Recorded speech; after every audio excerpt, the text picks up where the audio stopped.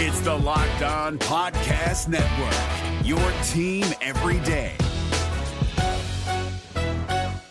Kyle Krabs here, host of Locked On NFL Scouting. Join Joe Marino and me every day as we provide position-by-position analysis of the upcoming NFL Draft. Check out the Locked On NFL Scouting podcast with the Draft Dudes on YouTube or wherever you listen to your favorite podcasts.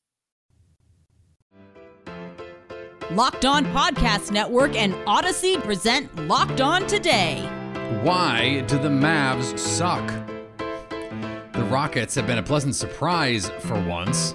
Plus, why do stats love Kirk Cousins but wins don't? I'm Peter Bukowski, starting your day with the stories you need to know and biggest debates in sports. You're Locked On Today. Searching all major sports. Found. Let's start with the biggest story.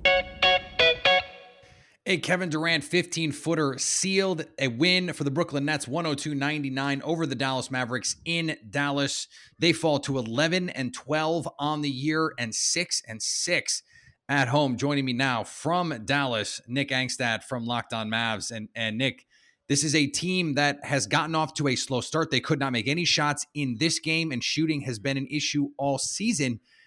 And even though they played the Nets tight, one of the best teams in basketball, I have not seen anything to this point in the season that makes me believe that they are better than what they've shown so far. Peter, I'm sitting here at the AAC, the American Airlines Center, and they have this tradition where after every single game, they allow civilians, people, normal fans to just come out on the floor and take free throws, and they just stand in the line and they take free throws. Their percentage is much better than what the Mavs shot tonight from three. From free throw, and they airball like half the time. It was absolutely brutal in this one. And the Mavs, Jason Kidd afterwards said, we're a jump shooting team that's missing jump shots. That's basically what it is right now. Mavericks are missing shots. Kidd said 4 or 5 times now that, you know, we're this team that misses jump shots, and then we go to the other end and we don't play defense. And that came up again in this one. Luka doesn't get foul calls. He goes to the other end. He complains. He pouts and all that kind of stuff. This is what this team is right at this point. On the Brooklyn Nets side of it, that team just like literally waited around and just like roamed around like a shark, just waiting to pounce. And it was that beginning of the fourth quarter, the Mavericks had, come in with a 10-point lead in the fourth quarter. And then instead of benching one of the stars or both of the stars to start the fourth quarter, Steve Nash decides to put both of them in to start the fourth, something that barely any NBA coaches do. And they just blitzed the Mavs right there. Tim Hardaway Jr. could not guard Kevin Durant at all. And I can just, like you said, it was a 15-footer from Kevin Durant. I feel like I can just keep seeing that Kevin Durant 15-footer in my mind over and over again because it was just so easy for him. Dun, dun, dun, dun, dun, dun. I mean, that's Swish. Really what it was. And you mentioned the jump shooting problem. Luka Doncic, 9 for 21, and he was the good jump shooter. Tim Hardaway Jr., 5 of 14. Kristaps Porzingis, 6 of 17. Reggie Bullock, 3 of 10. 0 of 6 from 3. It was brutal. How does this team right the ship? Because we saw them when they were clicking on all cylinders last year in the playoffs. They gave a healthy Clippers team everything they could handle when they had Kawhi Leonard and Paul George. This is still a team with plenty of talent. How do they get back there? Yeah, and let's be clear for people that don't watch the Dallas Mavericks and see that number, like, oh, they're just forcing all these threes and just taking so many threes that are ill-advised. That's not the case. This team is literally just missing wide open shots. They're one of the worst teams in the NBA in taking threes that are, like the defender is between 4 and 6 feet away from them. Like, lay down on the ground, and that's the distance that somebody is like away from these three-point shooters, and they're just completely missing them. And what do you do at that point, right? If guys that are traditionally good three-point shooters, Reggie Bullock, you mentioned, he comes into the season, he's been a 40% three-point shooter for like 6 years now. Porzingis is a solid three-point shooter. Tim Hardaway Jr. for the last 3 years has been a 40% three-point shooter. Dorian actually shot the ball well, but he's been a 40% three-point shooter. All these guys just keep missing shots. I mean, what do? Do you like rub a rabbit's foot? Do you just like go around your chair at your desk? Do you do the snow dance? At this point, they need to do something else. They need to do the Ted Lasso, like, let's all get in a circle and throw things that we love into a burning pit and like burn it outside. They just need to do something else to change what's going on with this team shooting wise. Thanks for making Locked On Today your first listen of the day. Coming up, the Rockets have been a pleasant surprise for once. Now, here's what you need to be locked on today.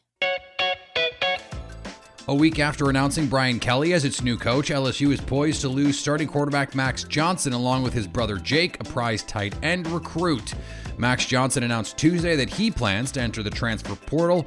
A sophomore and the son of former NFL quarterback Brad Johnson, he threw 27 touchdowns and 6 interceptions this season. Jake Johnson, the number 1 ranked tight end in the class of 2022, announced he was opening up his recruitment. He originally committed to LSU in April when Ed Orgeron was still the team's coach. The Boston Celtics and the LA Lakers entered Tuesday, both sitting at the 6th seed in their respective conferences, far away from the expectations for LeBron, AD, and the Lakers. This is Brian Kamenetsky, host of Locked On Lakers. The Lakers have been looking for a good win against a team playing well and finally got one Tuesday night at Staples. They cruised past the Boston Celtics, 117-102 the final score. It was a slow start. Jason Tatum went nuclear for Boston at the beginning of the game, but the Lakers, once they weathered that, really did clamp down on Boston defensively, and they used a huge defensive push in the third quarter to build a 5-point lead into a 16-point lead going into the fourth. They only gave up 42 points in the middle 2 quarters. LeBron James finishes with 30. Russell Westbrook continues his run of strong play, 25 points, 11 assists. Anthony Davis had a strong second half particularly, and was a force inside. Only had 17 points, but it was an impactful 17. You felt him getting aggressive, going to the bucket, particularly in the second half. And so all in all, it was a very strong night for the Lakers. This is easily the best win they've had against anyone, but certainly one of the only wins they've gotten against a good team, a team playing well over the course of the season. Much more to come on tomorrow's Locked On Lakers, so be sure you tune into that. But all in all, probably the best night Lakers fans have had this season. The New York Knicks have not carried over their momentum from last season as they currently sit in 11th in the East. Heading into their matchup on Tuesday against the Spurs, they had lost 3 in a row. The Cleveland Browns placed tight end David Njoku on the reserve COVID-19 list Tuesday, putting his availability for Sunday's key NFC North game against the Baltimore Ravens very much in question. The 6-6 Browns could also be without tight end Harrison Bryant, who suffered a high ankle sprain in Week 12 against the Ravens in a 16-10 loss, the Browns' most recent game before their bye last week. Njoku had a touchdown in that game. It wasn't announced if Njoku tested positive for COVID-19 or if he was being placed on the list as an unvaccinated close contact. That's what happened last night. Here's what to look for coming up on betonline.ag, your number 1 spot for all your pro and college football action this season. The Final Four is set in the college football playoff, and the odds to win it: Alabama, the favorite, of course, plus 120, Georgia plus 140, Michigan plus 650, and if you really want to have some fun, Cincinnati at plus 950. As for the semifinal games, Alabama 13.5-point favorites over Cincy, with an over-under of 58. I like the over in that one. Georgia, 8-point favorites over Michigan, and the over-under is a paltry 44. I like the under, honestly. I think it's going to be a slugfest, a rock fight. For all your gambling needs, betonline.ag has you covered. Head to the website or use your mobile device to sign up today to get a 50% welcome bonus on your first deposit. Don't forget to use the promo code LOCKEDON to get that bonus. Here is another story you need to know.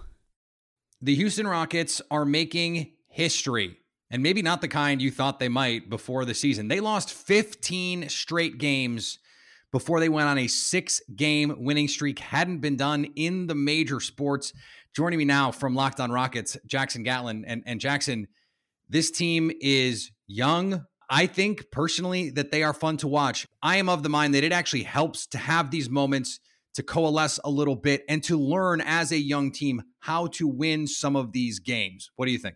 Oh, absolutely, Peter. Look, this is the thing is anybody who's played any professional organized sport anywhere, anybody with any ounce of competitiveness in their body whatsoever doesn't like to lose, right? These are professional athletes who have played the sport their entire lives. They're on the biggest stage. They don't want to go out there and lose games intentionally. Anybody that has that mindset is approaching this game wrong. And so this team did not, want to go on a 15-game losing streak. They were very close in a few of those games. They played some really competitive teams. They had some games come right down to the wire against the Lakers, against the Nuggets, and they just could not get anything to break their way. And then things just kind of snowballed and got worse and worse. And then finally, Stephen Silas made the switch that opened things up, and that was putting Christian Wood at the 5 spot, benching Daniel Tice, running with predominantly just one big on the floor, which opens up all this spacing for Christian Wood to operate, for the Rockets guards to operate, putting more shooting on the floor. And we've seen the Rockets really start to coalesce and string together some wins now. And that's what you need with a young team. You need to be able to have some positive moments, some positive takeaways, so that the philosophies, the teachings that Stephen Silas and company are trying to instill in these young guys as they're getting started with their NBA careers, they're not just in this perpetual state of, oh, well, why are we going to listen to what they're doing, right? It's racking up nothing but L's.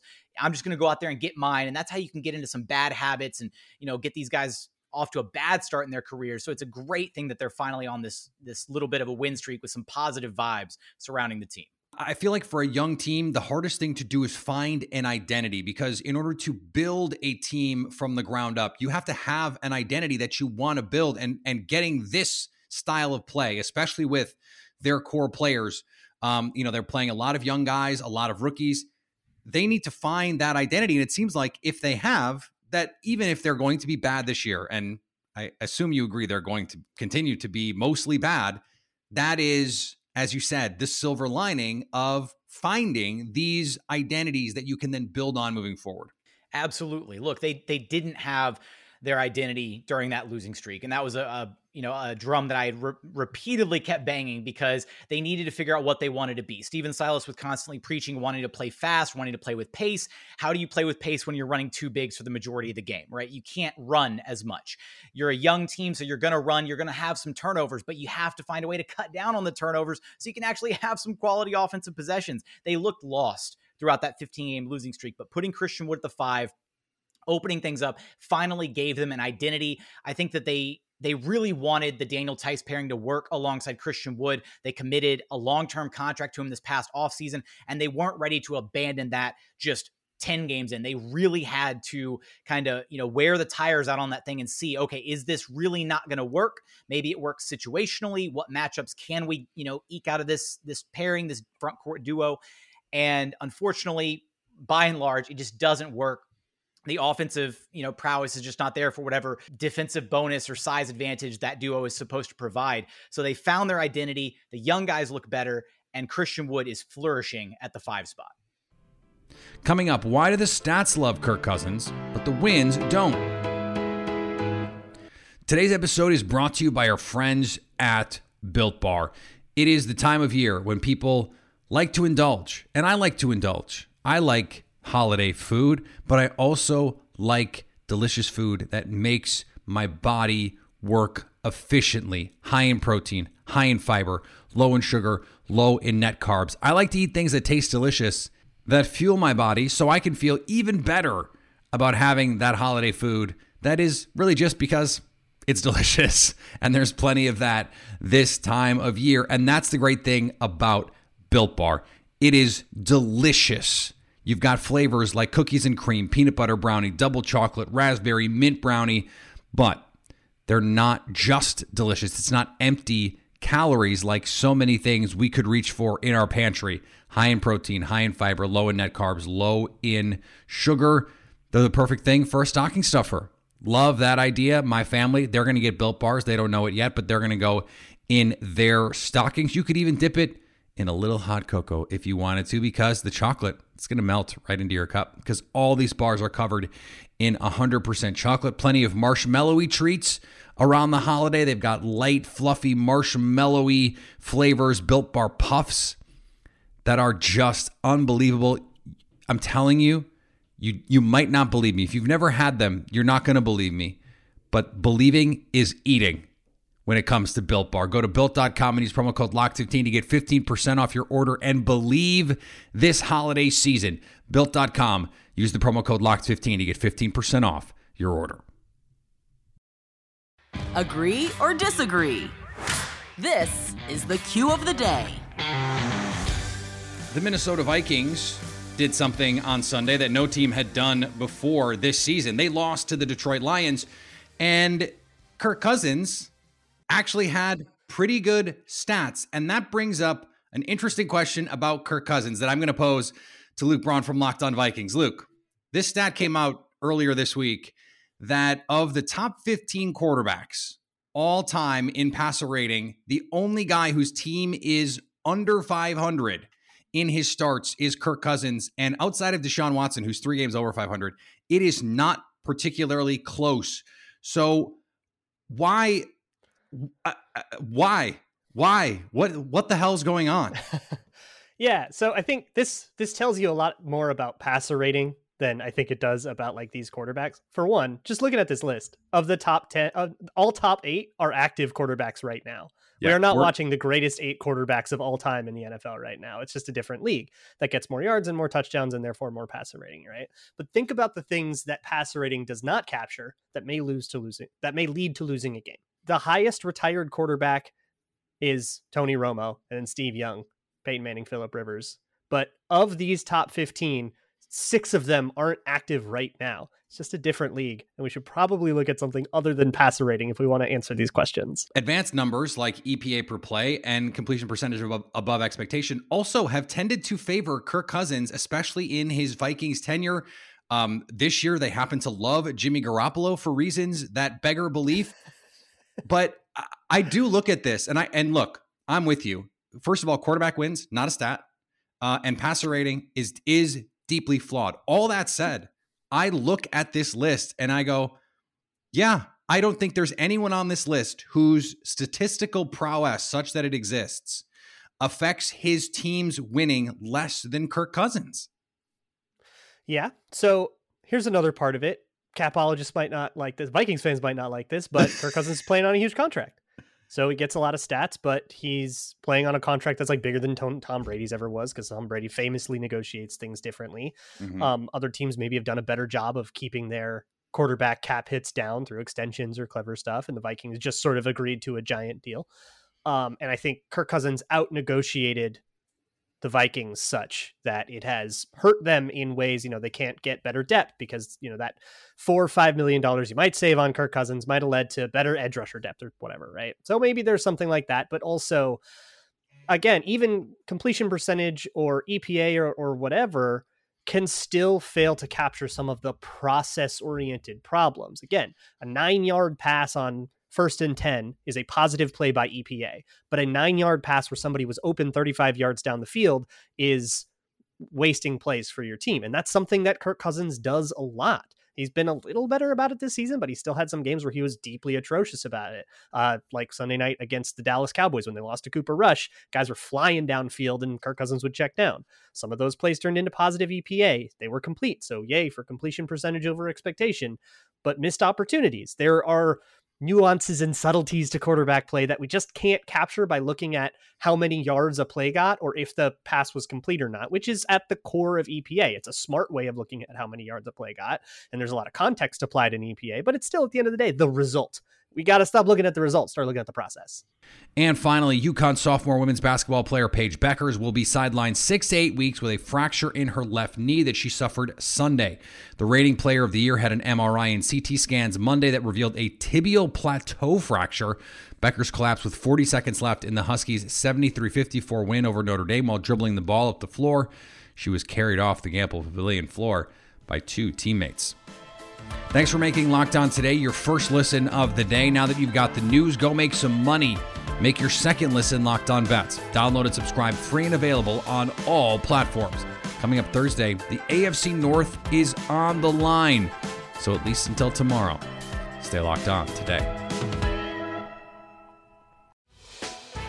Hey, Prime members, you can listen to this Locked On podcast ad-free on Amazon Music. Download the Amazon Music app today.